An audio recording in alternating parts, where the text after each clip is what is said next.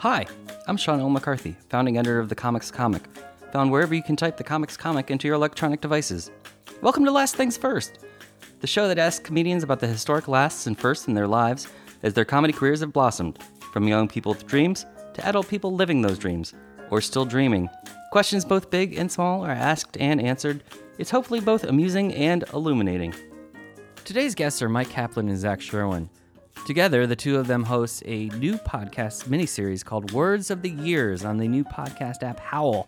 You may have also seen Mike on America's Got Talent or a few years ago on Last Comic Standing. Zach is also a writer for the very popular YouTube channel Epic Rap Battles of History. If you want to hear some more words from them in your ears, let's get to it.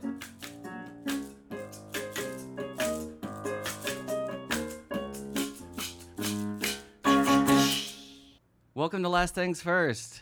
Thank you. Hey, it's great to be here. It was great having you here. Last Things First. Goodbye. I get it. Do you do that every time or just for fun this time? Just for people who like words. And I'm here with Mike Kaplan and Zach Sherwin, who together are doing a mini-series podcast for the new podcast app Howl called Words of the Years. That's right. That's right. Thanks for getting that title right. It's complicated. Yes. So what are the words that are currently fascinating you? Oh. I know even in your daily tweet feed you're playing around with words. Sure. I mean, What's currently noodling around your brain? I like noodling right now. Here's the thing that happened. I was at an event that a guy was playing a recorder at, sort of a kind of a flute, but like made of wood. That you normally see people playing in grade school. Exactly. But this was an adult. And I talked to him as I was like, have you, as an adult, like, have you taken lessons? Like, do you put a lot, how much do you do this? And he said, I just tend to noodle around on it. And I was like, oh, it's really interesting that noodles are normally, like, floppy, but the very opposite of the structure of that flute.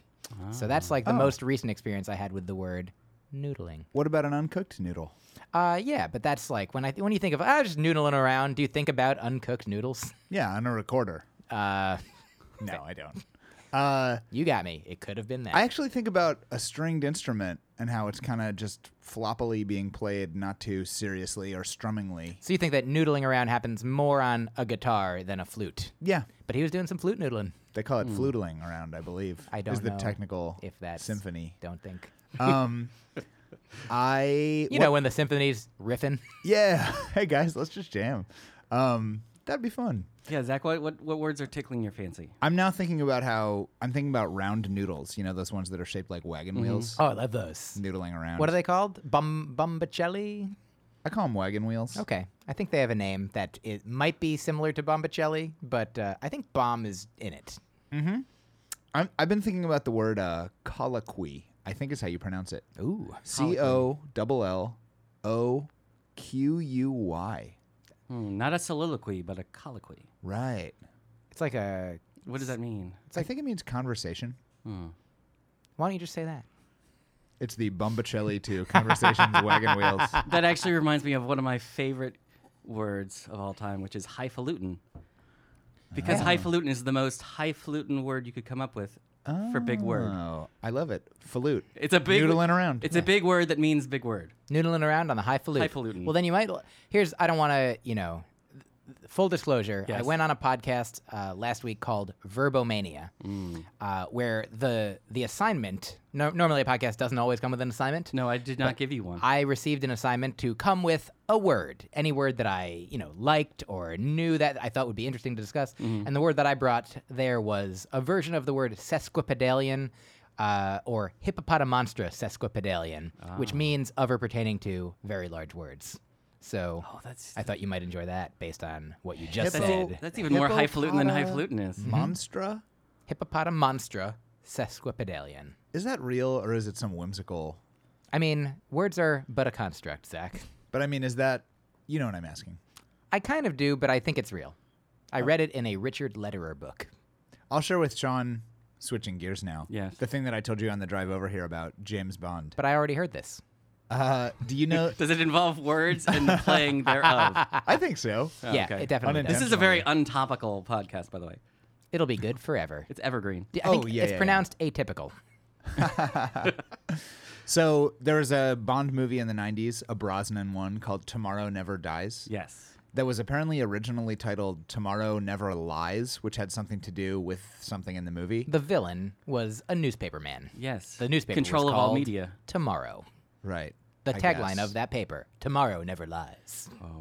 But they sent a fax to the studio with the title, and there was a smudge on it, and they were like, "Oh, Tomorrow Never Dies, good title." And they were like, "Oh no," and they were like, "Oh yes, that is now the title," and that's why it's called that. It has nothing to do with anything in the movie. The real life James Bonds couldn't overcome the evil. We have to get to the studio before the fax arrives. We're people. It's data. We lose. Now who's too street for Bond? I don't know. Who was before? Is that an... I also don't know. I don't know, Bond. I want to be a Bond in the streets and a Bond in the sheets. Oh. Oh. No. James Bond. Now Zach is shaking his head yes. What's the nerdiest wordplay you've ever engaged in? Nerd play. I will. I was gonna say I'll tell you mine if you need. Yeah, you go first. I have and one then also. Yeah, Okay. go for it, Yeah, let's Sean. all share our nerdiest wordplays. In the 1990s, I auditioned for Ringling Brothers Clown College. They used to have a clown college. And You I- auditioned. They had open auditions, and my newspaper editor at the time sent me as an assignment. He thought it would be He's like, your feet are very big, so... fun yeah. / funny to see me do this. Fun/knee. Yes, I did not get A fun/knee slapper. I did not get the call from Ringling Brothers, but this other local clown company in Seattle approached me after the auditions and said, if you ever want to pursue this, we'd love to have you Locally. locally. Local Seattle clown company. So I did take them up on their offer, and that company is now Starbucks. You became a local Seattle so clown? I became a clown. And one of the things I had to come up with a clown name, and my clown name was Flibber T. Gibbet. Oh, Love it. Yes, That's great. And what do you call that's because great. I love the word Flibber to Gibbet, and then of course that word means flighty. Yeah, that's And it- great. Foolish. So It was sounds actually- like a name with an initial. Yes. Yeah, it's good. Really good choice. And very would they call professional. you Flibber? Or Flibber T. Gibbet Esquire. Mr. Gibbet. Oh, yeah. I threw in an Esquire. Like Just you're a for lawyer? Professional. Yes. Yeah. That's right. I used to be involved with this political theater group called Billionaires for Bush, and you would Okay. dress up as a billionaire and be like, "Bush is great because he helps people like us."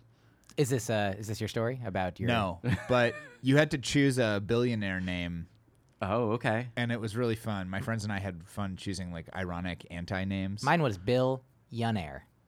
That would be a good example. I of one, wasn't Mike. I wasn't in the group. Not Chameleonaire. Did I take That one of- was taken. Did I take one of the real Millionaire ones? was taken. Sorry if I took one No, of the real ones. my favorite was my friend who wasn't that into it, but did it with the rest of us, and he was like, his name was Rich Guy. He was disgusted with the whole enterprise. And what was yours? I think mine was ostentatious. And what did you want it to be? Wasn't there another one that they thought was too cute? Yeah, I can't remember what that. Do you remember what Something that one was? cuter than No. ostentatious. I think if you listen to our podcast, Words of the Years, it's in there somewhere. Yeah. I think we okay. discussed it. Nice plug. Very nice. My nerdiest wordplay is for Valentine's Day, my senior year of high school. I anagrammed my girlfriend's name with Scrabble tiles and took pictures of them, and then printed out the pictures like you did in those days and framed them and gave her a framed picture of Scrabble tile anagrams of her name. And also, she wasn't real. yeah. And I was like, "You can put it up in your room." And she was like, And you're still together. "Wow." I have honestly too many to choose from. I think all of mine. Like, here's. Can I give two brief ones? Yes. One is I wrote a joke that only works at certain. Like, I think I wrote it at a comic book convention, but sometimes when I perform at Meltdown in LA, anywhere I'm around, explicitly, objectively, sort of seen as nerdy things, I would open by saying, "I'm honored to be here. I mean, I'm a nerd to be here." And the other one is if you scramble all the letters in Spider-Man, you get "P.S. I'm a nerd." Oh, very nice. Ooh. It's funny because it's true. Oh yeah, I mean, it's definitely true. It's true because it's true. Now, see, Mike, one of the things that I love about you and your Thank you. your life story, your origin story, Oh. is that when I met you, you were studying linguistics. That's true. You were pursuing your master's degree, which you caught. Yeah. Got it. What was the thing we already said about? Sandpaper suit. Yes. Yeah. Our Okay. friend Matt Ruby has a blog called Sandpaper Suit. The Pursuit of Sandpay. Did that happen before the podcast? I think it did. Time isn't real. It's now you're all caught up, everybody. But at what point while you were studying did you think about comedy as a career instead of linguistics?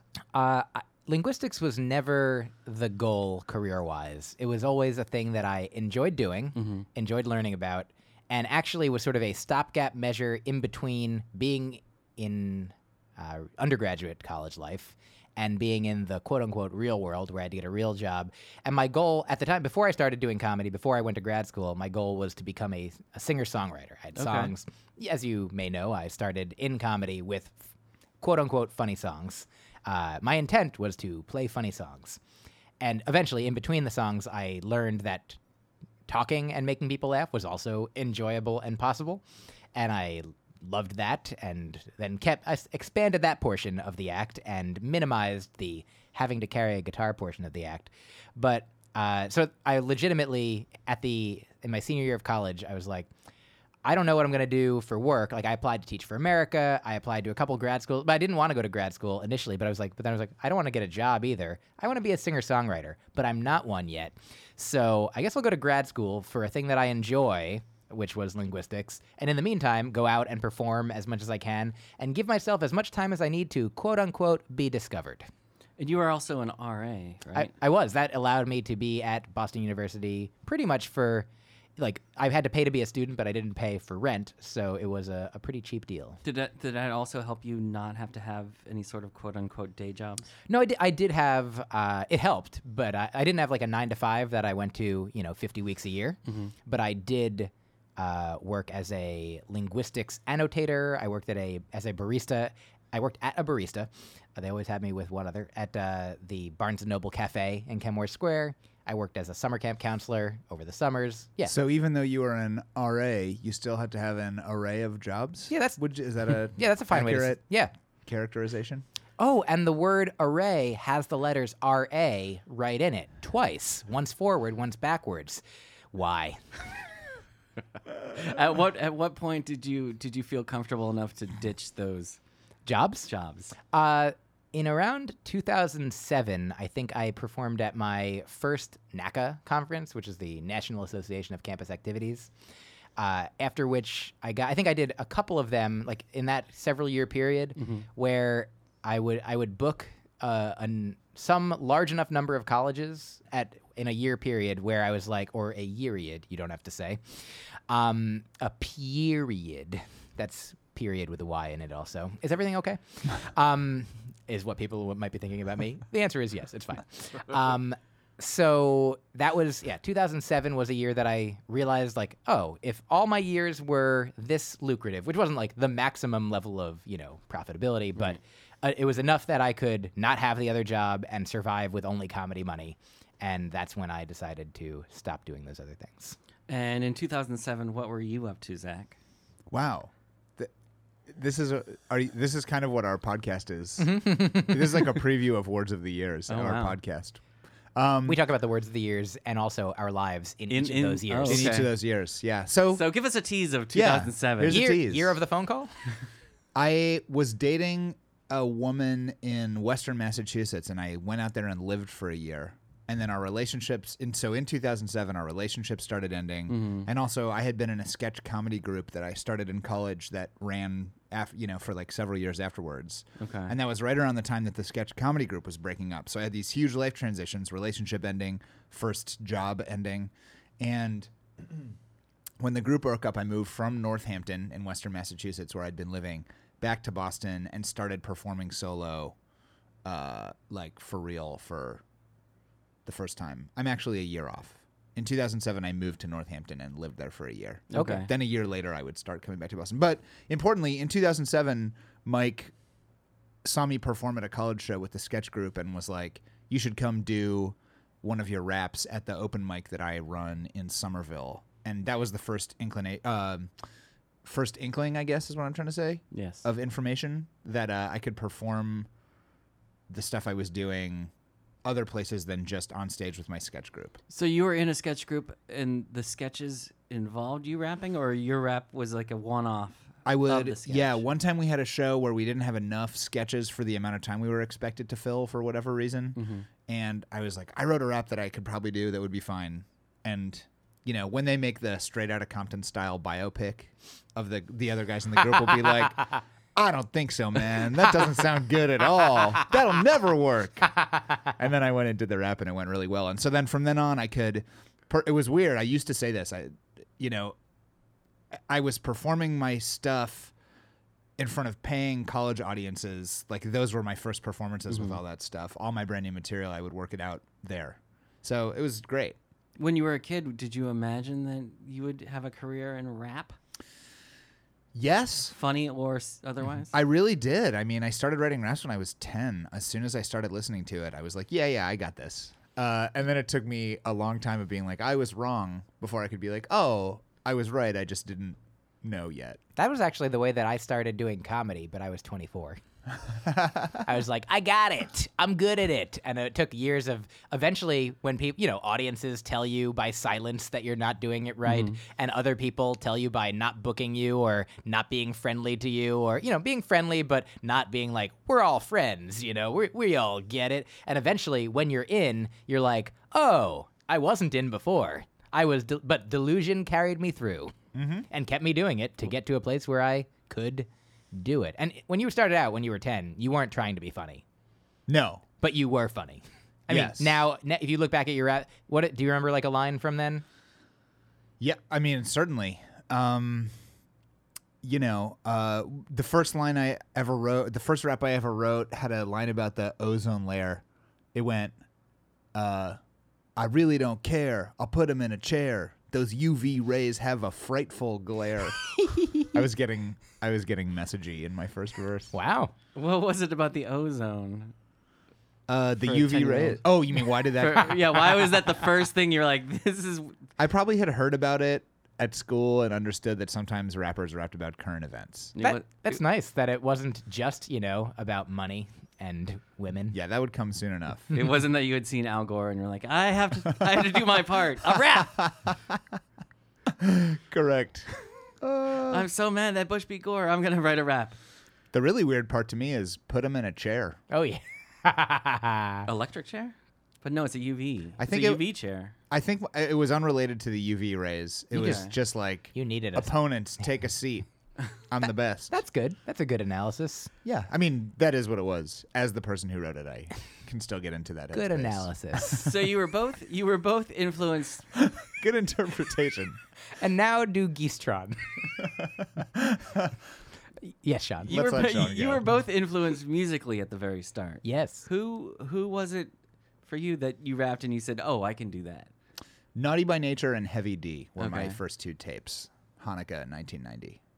And what about you musically when you thought, "Oh, singer-song, I want to be a singer-songwriter"? I mean, I guess I've been playing music for my whole life. My parents were music teachers, and my mother had sort of encouraged/forced me to play the violin since I was 4. I feel like she entrapped me. She was like, "Do you want to do this?" And I was like, "That tone sounds nice." And I was like, "Yes." And then later I was like, "Oh, I don't like it." And she's like, "Too bad, you already agreed." I'm like, "This would not hold up in court." So I didn't like playing the violin, but I was made to. And then in high school, I picked up the guitar. Just a friend had a guitar, and I started noodling around on it, as you do. Yes. Not like highfalutin noodling, but I just loved playing the guitar. It was my friend Ari's guitar. I call him Guitari now, and because he was like the first video game system that I ever had, and it was actually a Commodore 64. It was a computer. Keyboard. Yes. Everything's fine. And so you're noodling on the guitar. Yeah, and I mean, some people ask like, who are your influences? And I guess the people that I listened to the most in my teenage years, like while this was happening, was probably They Might Be Giants and Ani DeFranco. So I think that if you know that and you listen to my songs, you might be like, oh yeah, that makes sense. But also I wasn't like, I'm going to do it. They Might Be Giantsy thing. And I wasn't like, they're doing a cool thing. I'm going to do that thing.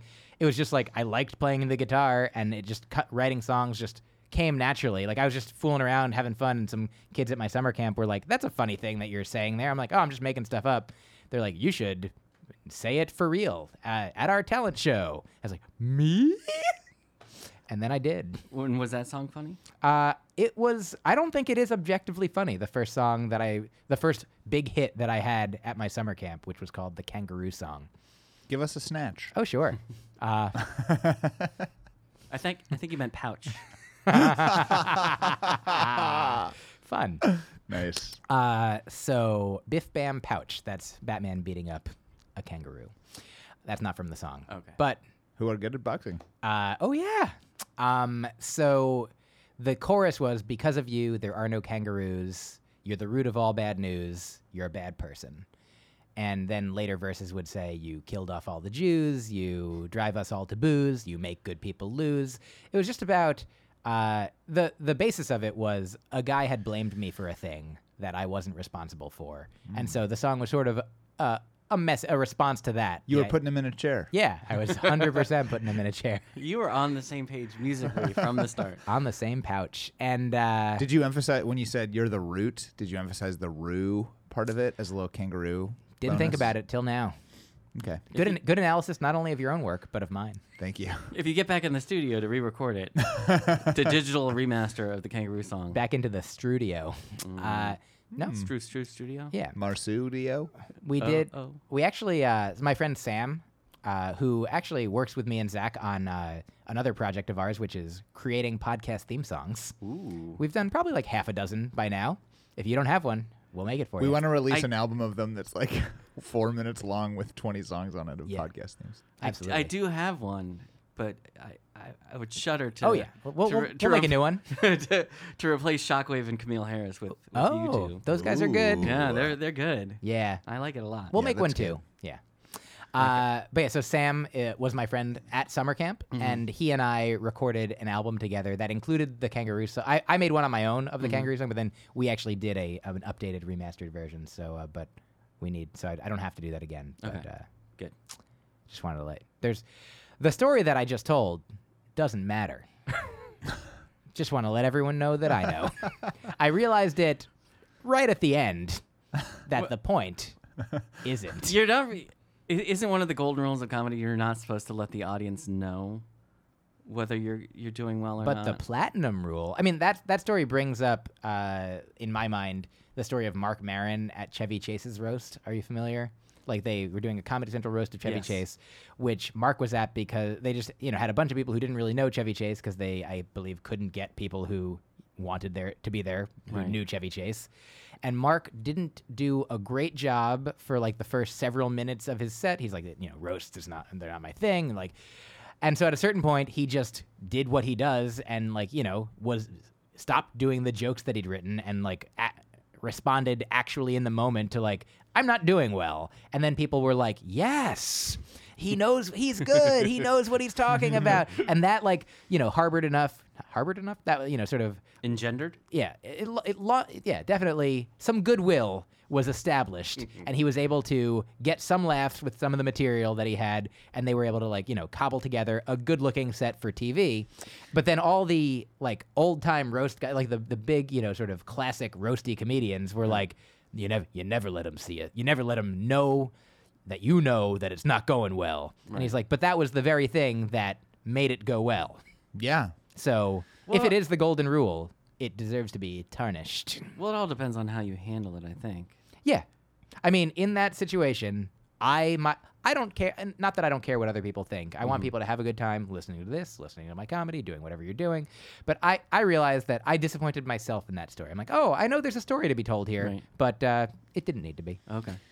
That story, I mean, and then once you resume telling the roast jokes that you originally had planned, now the audience has this whole other bank of information that you're like, yeah, I know that this isn't going great, so I can do a joke, it doesn't go great, and then you can, look to the crowd and be like, eek, what's... And so it's kind of like, we've been talking about this concept that I think is originally a Zen Buddhist thing of, it's the thing is before enlightenment, chop wood and carry water, you're just a manual laborer or whatever.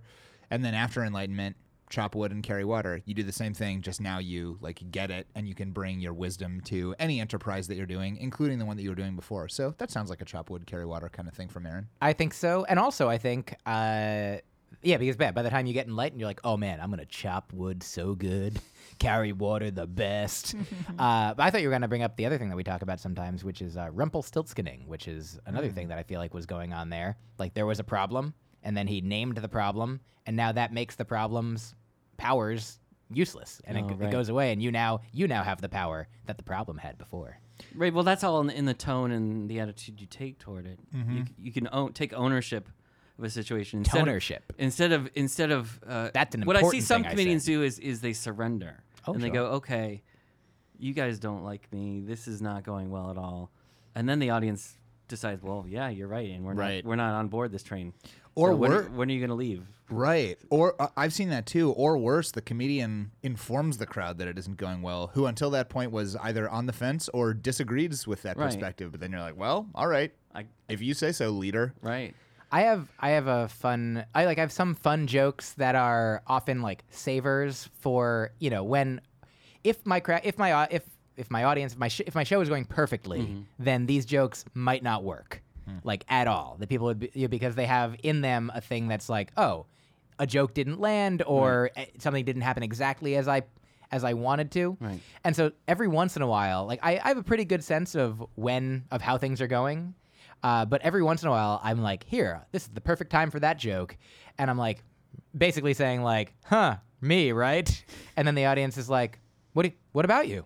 Everything's fine with you, except for now. Now there's a crack in the armor. So let's just say recent examples. This summer you were on live television. I don't know what you're talking about. You were on. Yes, that's true. You were Why? you were on America's Got Talent. I was. On the NBC television That's network true. on live TV, which you had or had not ever been on live TV before. I've other than like a morning show that I think Zach and I have been on a couple. Oh, yeah. Sort of, you're in some town and they're like, you're doing a show at night. So it's like, hey, you're doing a show at 10 at night. Why don't you come up at like 4 in the morning and we'll talk to the people who are up then who might come to the show at 10 at night. Sometimes it's like 7 in the morning. But yeah, I've done like much lower stakes. Right, because that's in a studio. It is. With no audience. Oh, yeah. Generally. I don't think I'd ever performed comedy for a live audience through the TV. Last Comic Standing, we would tape the show at noon and it would air like 5 hours later. Right. So how would you describe that experience of being on live TV? Well, I mean, I was only on it for like 2 minutes. Right. So I don't, given like in comparison to the rest of my life, it's hardly anything. But, a lot of people did watch it. So Right. It is something. I mean, I honestly didn't really think about the fact that it was live. Because, I mean, when you do like a late night set, you're performing recorded in advance for the people in the room, and then it goes out to people later. But like, it's not like you get to be like, all right, depending on how it went, please, like you don't get to sort of help them edit your set. In general, like late night sets aren't edited that much. So for all intents and purposes, most of the late night shows that you do are similar to the experience that I had performing live on America's Got Talent. How would you compare it to the experiences you've had with the morning show? I enjoy doing the morning shows more, probably. I mean, Radio City's nice, but Greenville, South Carolina. What's that funny one we've done? Is that where it is? I think it is. In Greenville? Oh, yeah. There's this man and woman who seem to present as like just proper people, but like the guy just like talked extensensively about weed at. Yeah, he was kind of like made some sex jokes one time and during the some commercial weed break. Jokes. No, on air. Just he's sort of like a dumb, fun guy who Yeah. everyone likes. It seems like in town, a beloved local character. That's morning television. Very funny. Yeah, He's like in a suit and seems like a nice dad. And he was like, "Well, I bet you get some people handing you some fun stuff after the shows, that kind of thing." And you're like, "Whoa, are we talking about this? yeah. Are you offering us some fun stuff after this show? Should we talk about this at the break?" But yeah, I mean, those are completely sort of like low stakes situations where maybe you're trying to get people to enjoy it and come to the show, but also you don't know if anybody's watching, who's watching, what's happening. Whereas if I were to think about, the America's Got Talent situation, like definitely millions of people are watching, we're watching.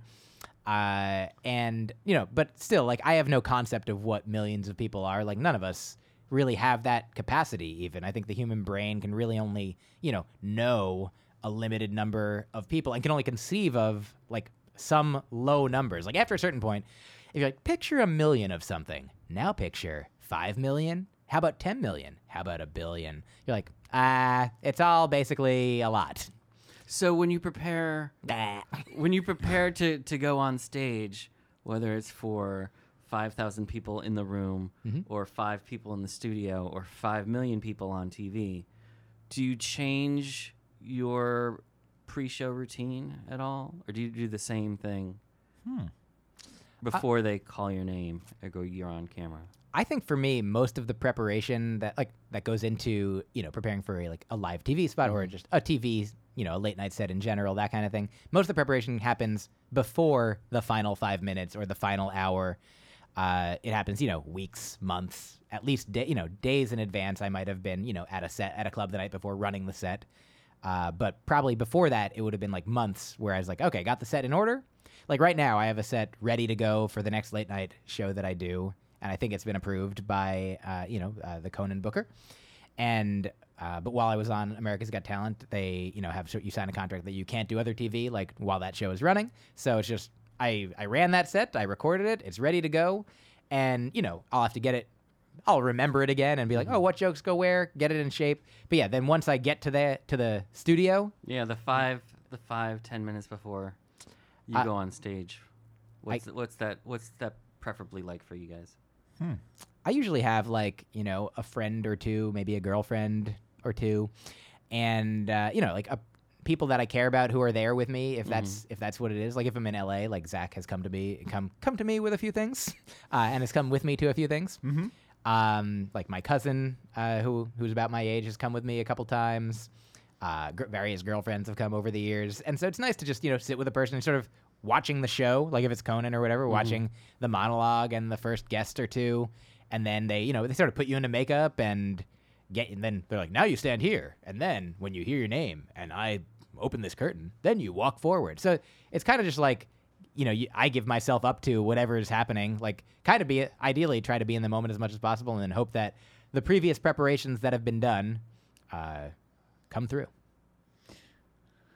The first time I did TV was on Kamau Bell's Totally Biased, and it was a 2-man piece, the song that I did. Right. There was a beatboxer with it, and so our final pre-show moments, maybe 20 minutes before we went on and did it, we ran through it in the dressing room and screwed it up pretty bad. And it was sort of needed to go right. Right.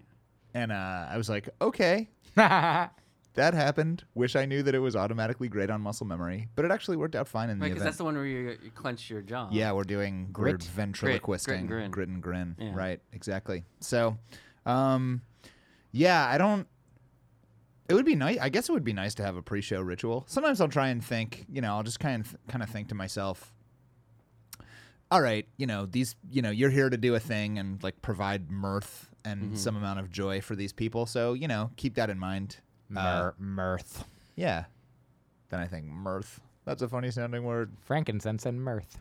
But you don't light any scents or candles or unless I've been in Greenville and had a little powwow with that morning host. Or listen to any specific tunes in your cans. Ooh. A pouch wouch. Nice. Cans. No, I don't think I have anything that specific. I like to anti-ritual, just be different as thing seamless, every time. As seamless a transition from just being in life as possible to oh, all right, I gotta go. Okay. I know when I showcase at the college entertainment conferences, the NACAs, they have you backstage for a long time before you go on, and you have to be there. They're pretty rigid about it. You can't check in and then leave and come back 2 minutes before. People keep checking in on you. And I dislike that time because you're backstage. It's dark. You're in an exhibit hall of a convention center. It basically is a bare cement floor, and you're just kind of waiting to go on. You can text, but it's it's not a pleasant time. Agreed. Put me up, man. Yeah. If you're on a long showcase, I mean, I love it there. If Knack is listening, if you're on a long showcase of acts, knowing that you have very specific kind of acts, is there somebody on the bill that who would be the last person you'd want to have to follow on stage? Oh, a specific person, or you mean a type of act? Specific person, type of act. You can answer comedy as rap you act. choose. I was on a show not long ago with. I said comedy rap act. Did you hear me? Yeah. Yeah. I was making a joke because that's the kind of act that you do. I know. I'm about to tell a story that speaks to that. Oh, I didn't. I just want to make sure you heard me. I did. Great. You have a story?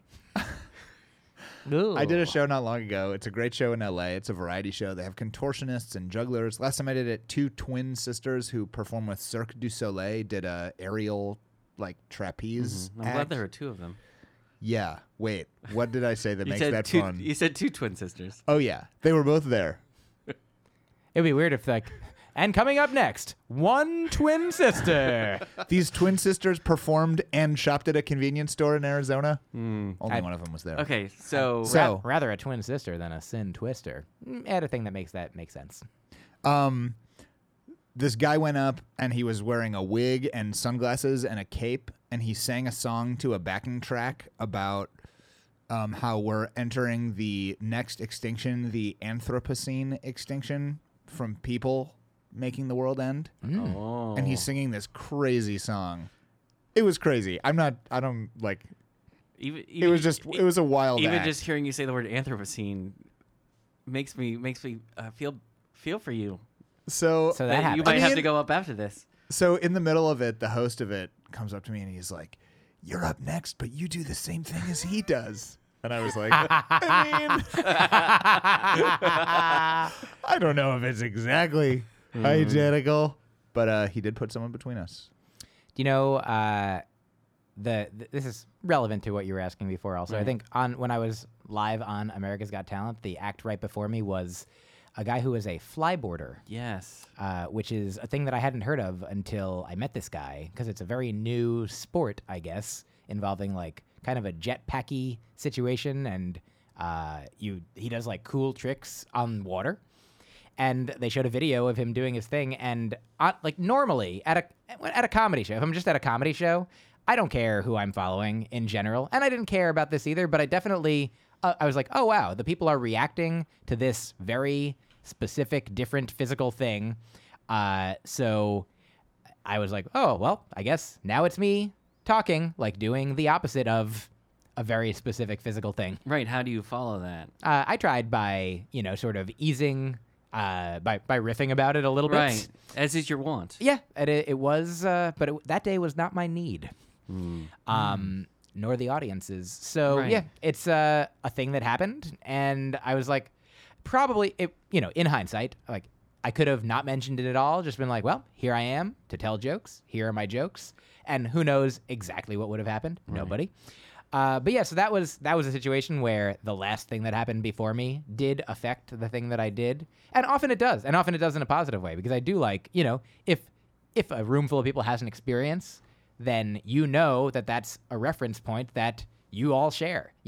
Some people might not have the same cultural or pop culture, movie references, but if you're in the room, you probably saw what just happened.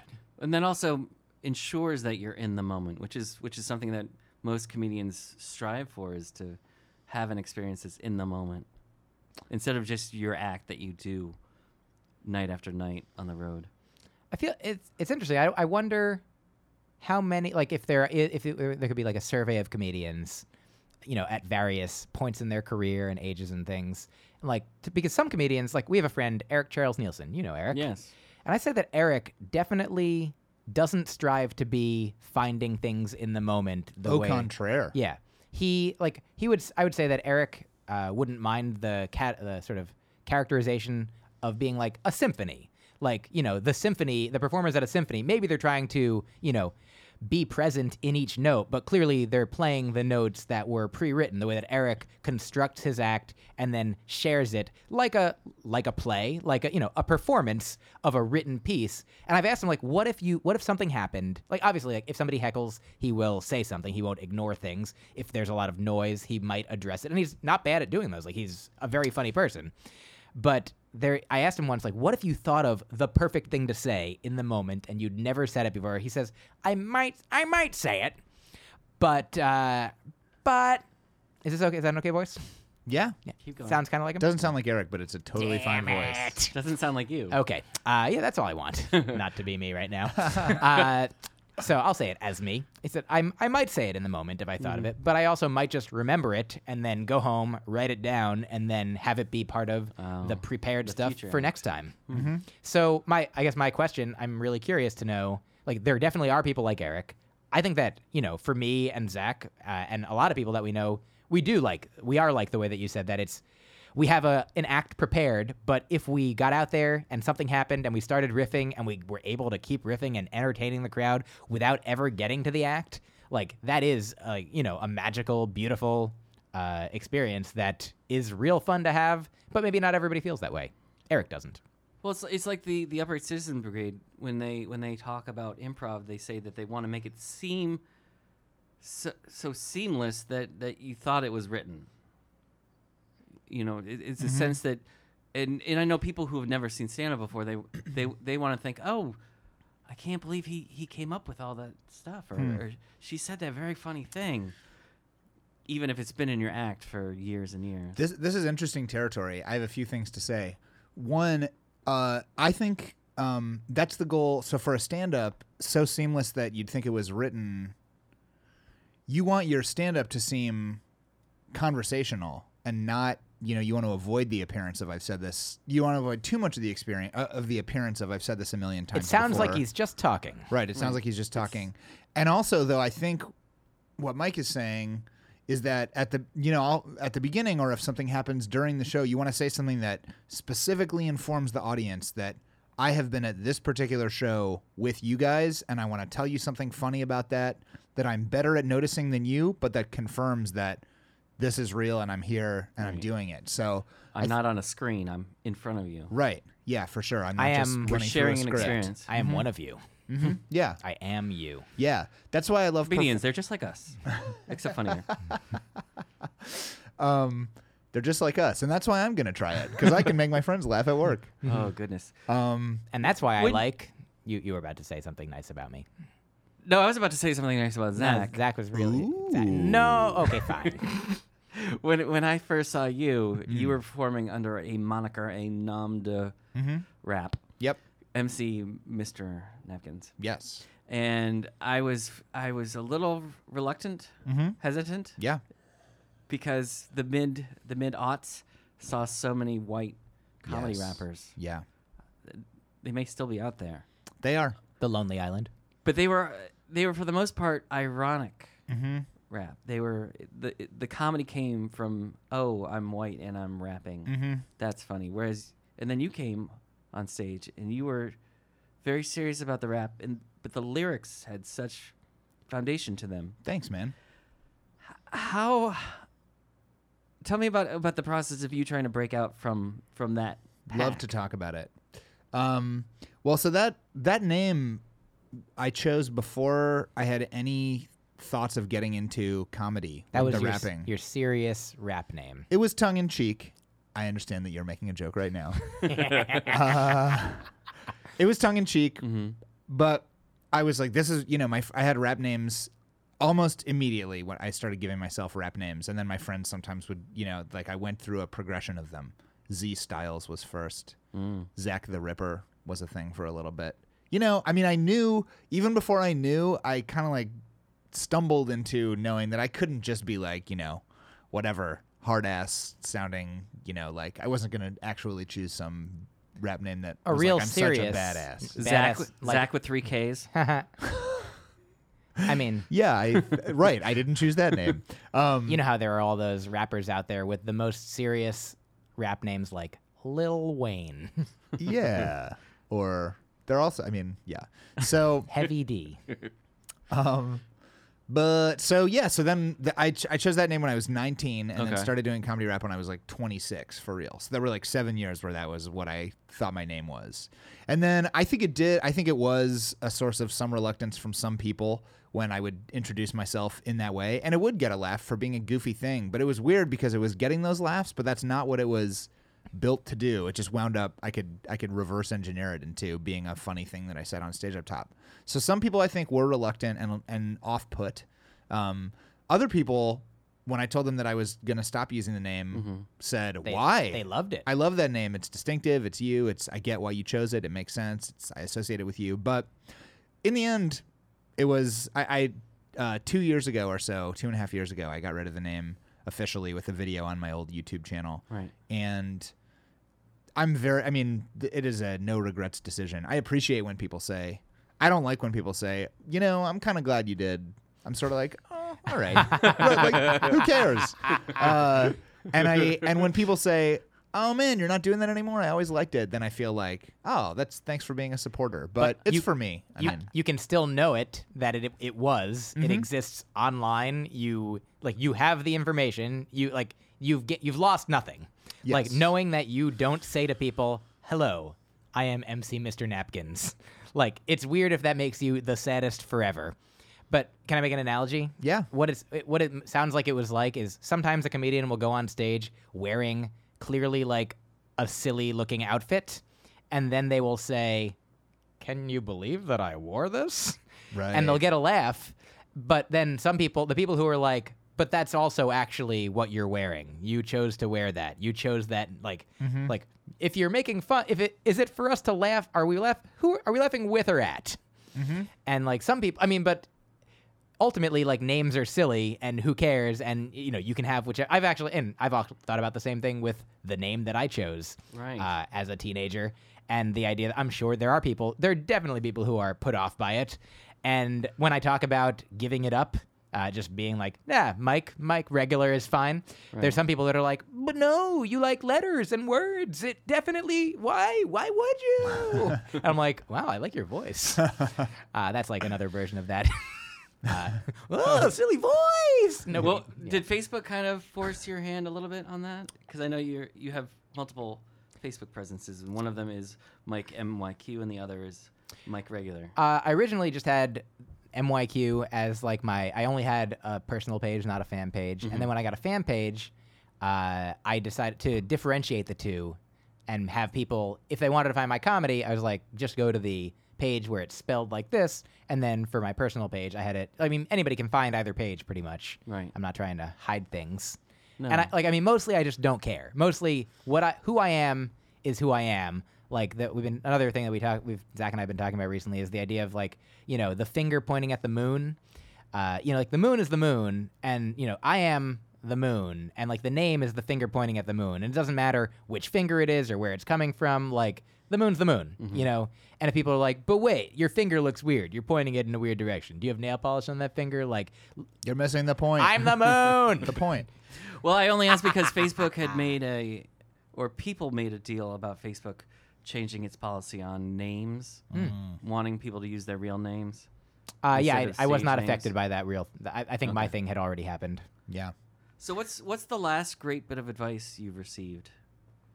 Ooh, great question. Oh, last. Thanks. I got it. Yes. Oh, the theme just became clear to me of many of the questions we've been asked. Zach, I'll give you some advice. Can I say one last thing about the name change? Sure. This is just a quick story that I like to tell about this. As long as it's one last thing. Yeah. All right. I pointed out a thing that you didn't intend.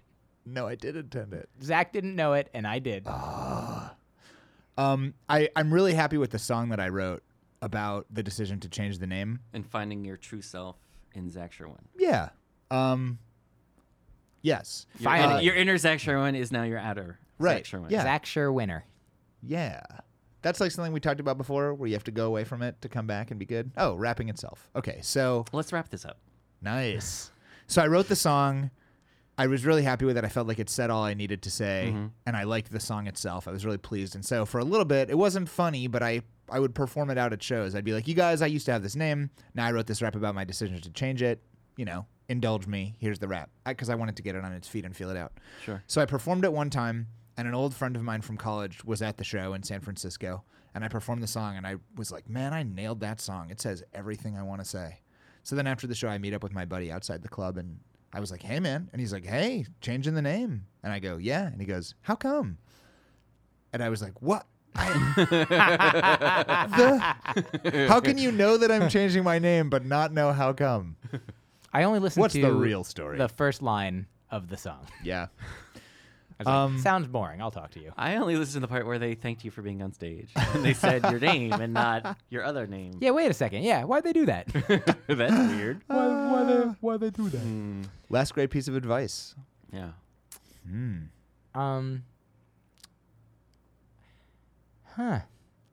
I'll talk about advice that I don't know. This is not necessarily advice that I got. Okay. But it's advice that I have and that I was discussing with. I was emailing with my grad school advisor, who I think is a really great teacher and like who had provided me like really memorable learning experiences that I've taken outside the classroom that have nothing to do with the subject that was being taught, but like about being a human and like learning and teaching and how to just interact with people.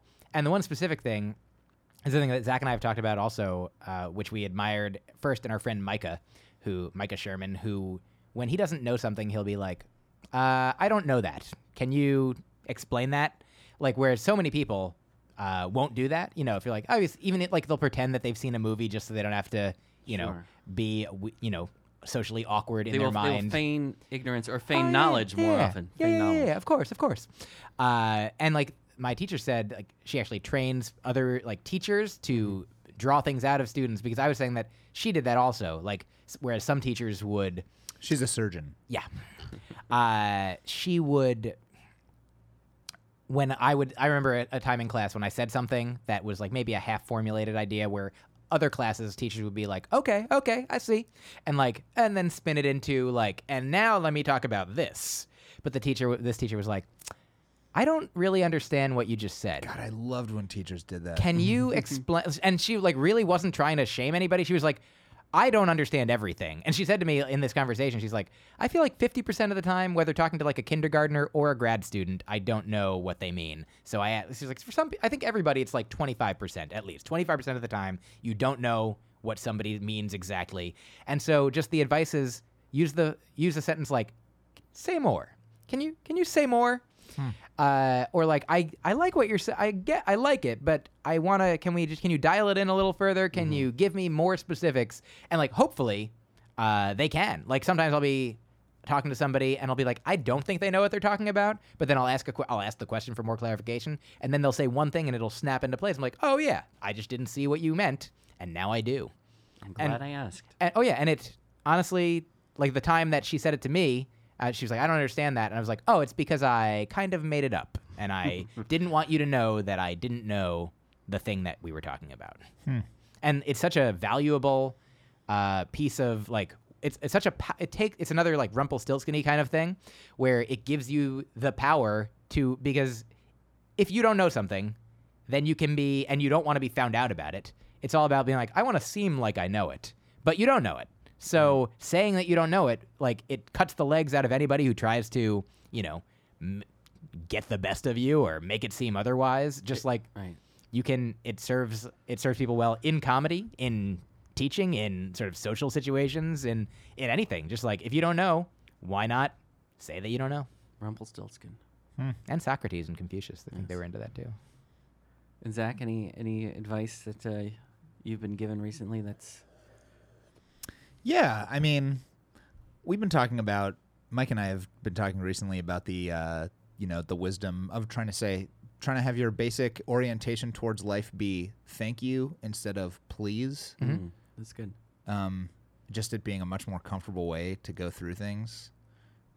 Difficult to live up to all the time, but just sort of a good thing to remind yourself. Kind of like when if you've ever done any meditating, they're like, I have. Your mind's gonna wander because you're a person. But as soon as you are aware that it wandered, just bring it back and then stay in as long as you can, and then it'll probably go away again. Just keep bringing it back whenever you remember that you didn't. And that's how I feel about that. Just sometimes I'll be like, oh, I'm nervous about this thing. I want it to go right. It's like 2 weeks. I'm going to be freaked out the whole time between now and then. Like, oh, or just super worried about stuff. Right. And as much as you can. TYOP. Scale that back. TYOP, baby. Thank you, please. TYOP. And may I add a last thing about that point? Yes. Like with the America's Got Talent situation not going exactly the way that I wanted it to. Like I'm very grateful for the opportunity.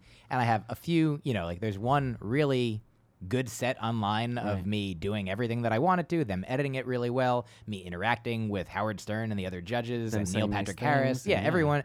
It was super, and I gained a lot of fans out of that. And even the set that didn't go exactly as I wanted it to or would have wanted it to, like people still a lot of people liked it, and there are people coming out to shows for it. And so for a little while, it was, it didn't make me feel the greatest to think about it. But now, like with anything, sort of the pain, the disappointment, the bummer is more in the past. Because it ultimately doesn't matter. Like, my life is, in general, like, I'm doing things that I want to do, and I'm going to. And maybe more people would have come to shows, but maybe those would have been people expecting TV clean material, and that would have caused more problems or different problems. And so whatever could have happened, the thing that's helpful to me to make me grateful for what I have is like little character I imagine, which is the guy who is upset that everything is like, but I wanted everything to go exactly the way I want 100% of the time, not just most of the time everything's pretty good and I have a good attitude about it. I want everything to be perfect. That didn't sound like Eric Charles Eason at all. Thank you. That wasn't supposed to. But yes, that's and that, I say all those things and make it as ridiculous as possible and laugh at the version of myself that could be but isn't. So if tragedy plus time equals comedy, speed up the time. Would it also be equally true or untrue that resentment plus meditation equals gratitude? I like it. I like it too. You say more. Well, your initial response was resentment that you didn't get something, but if you can meditate on it, you can let go of the resentment and instead welcome in gratitude. I would say resentment plus remembering, maybe instead of meditation. Sure. The meditation helps you remember. It's a very fine hair I'm splitting here. Yeah. But yeah, hey, that works for me. Real nice hair. Very fine hair. Very fine hair. I haven't. Are we? Can I say? You can speak freely. One sentence. Please all right, speak freely. May I? Thank you. We'll edit this in post. We'll edit this in for last things first. Okay, go ahead. Here's my other piece of advice. Yes. It's one I've been giving to myself. Okay. I used to write rap lyrics to an internal metronome. Like, Okay. I would just sort of pick a rhythm and go for it in my head. Now I write in advance with a beat that I'm listening to in my ears when I'm doing it. And for me, now at this stage of my creative development, that is absolutely the way to go. So I would say to any lyric writers out there, have the music there first.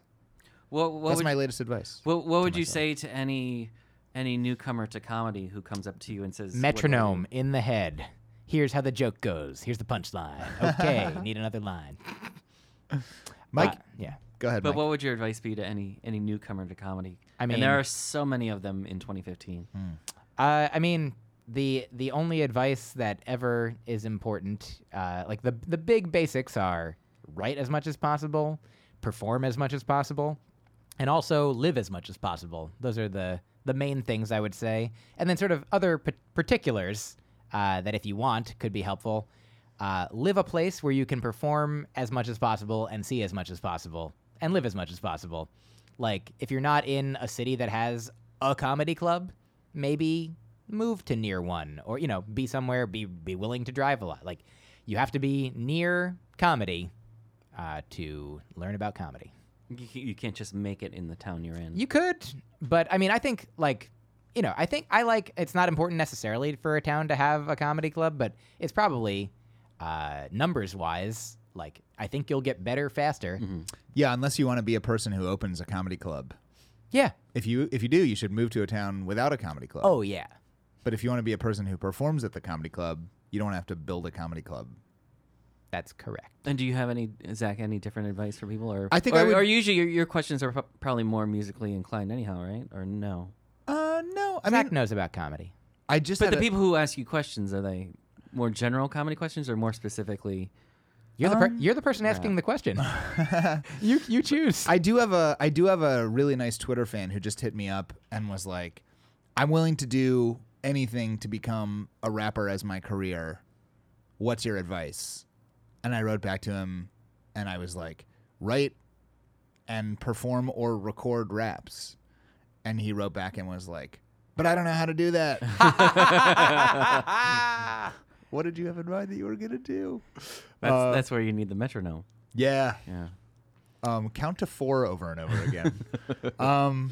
I think it's just to I agree with Mike's advice and think that it's important to just do things. Yes. I spent a lot of time for many years just writing to internal metronomes and I have a bunch of raps that I've never done anything with. And now I'm trying to write. Part of writing with beats is it's much more project focused. Like, let's get this song out. Let's have this be a thing instead of just let's free write and see what happens. That can work at some points too, but I'm more now into making a thing that can then be presented as a video or a song or being hired to write a friend's project. That makes me feel I get more juice out of being creative by writing a rap for a friend's Kickstarter thank you reward thing. As just a happenstance. Just a random head. example, Yeah. right? I wrote not an epic rap battle. I love writing epic rap battles. Yeah. It, like you could say during that time that I wrote my friend's Kickstarter rap, I could have spent that time just noodling on my own lyrics, but I'd rather do a directed thing and like apply the, focus the energy on it. But sometimes you want to, like, you like your friend, and so you like that project, and you like, doing work for money. But sometimes you would rather work on your own thing than somebody else's thing. True or false? True, but I do get a lot of juice out of being assigned something and executing it. I don't know if that's advice that's general enough to apply to everybody, but I like being hired and then delivering. You don't like assigning yourself stuff as much as somebody else assigning you a thing. I wish that I could pull it together sometimes when I assign myself stuff as well as I do when there's expectations and consequences and deadlines that are external to me.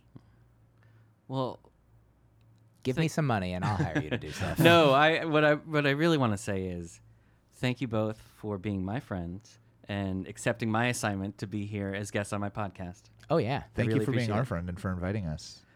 Thank you. Any last words? Over, please. Thank you. Over, please.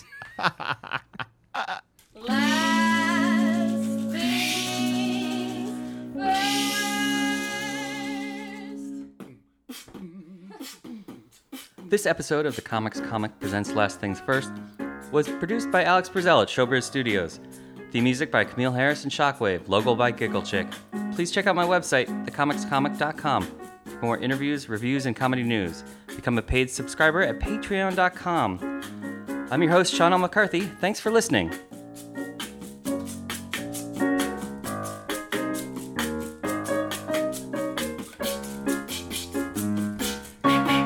Last things first. Last things first.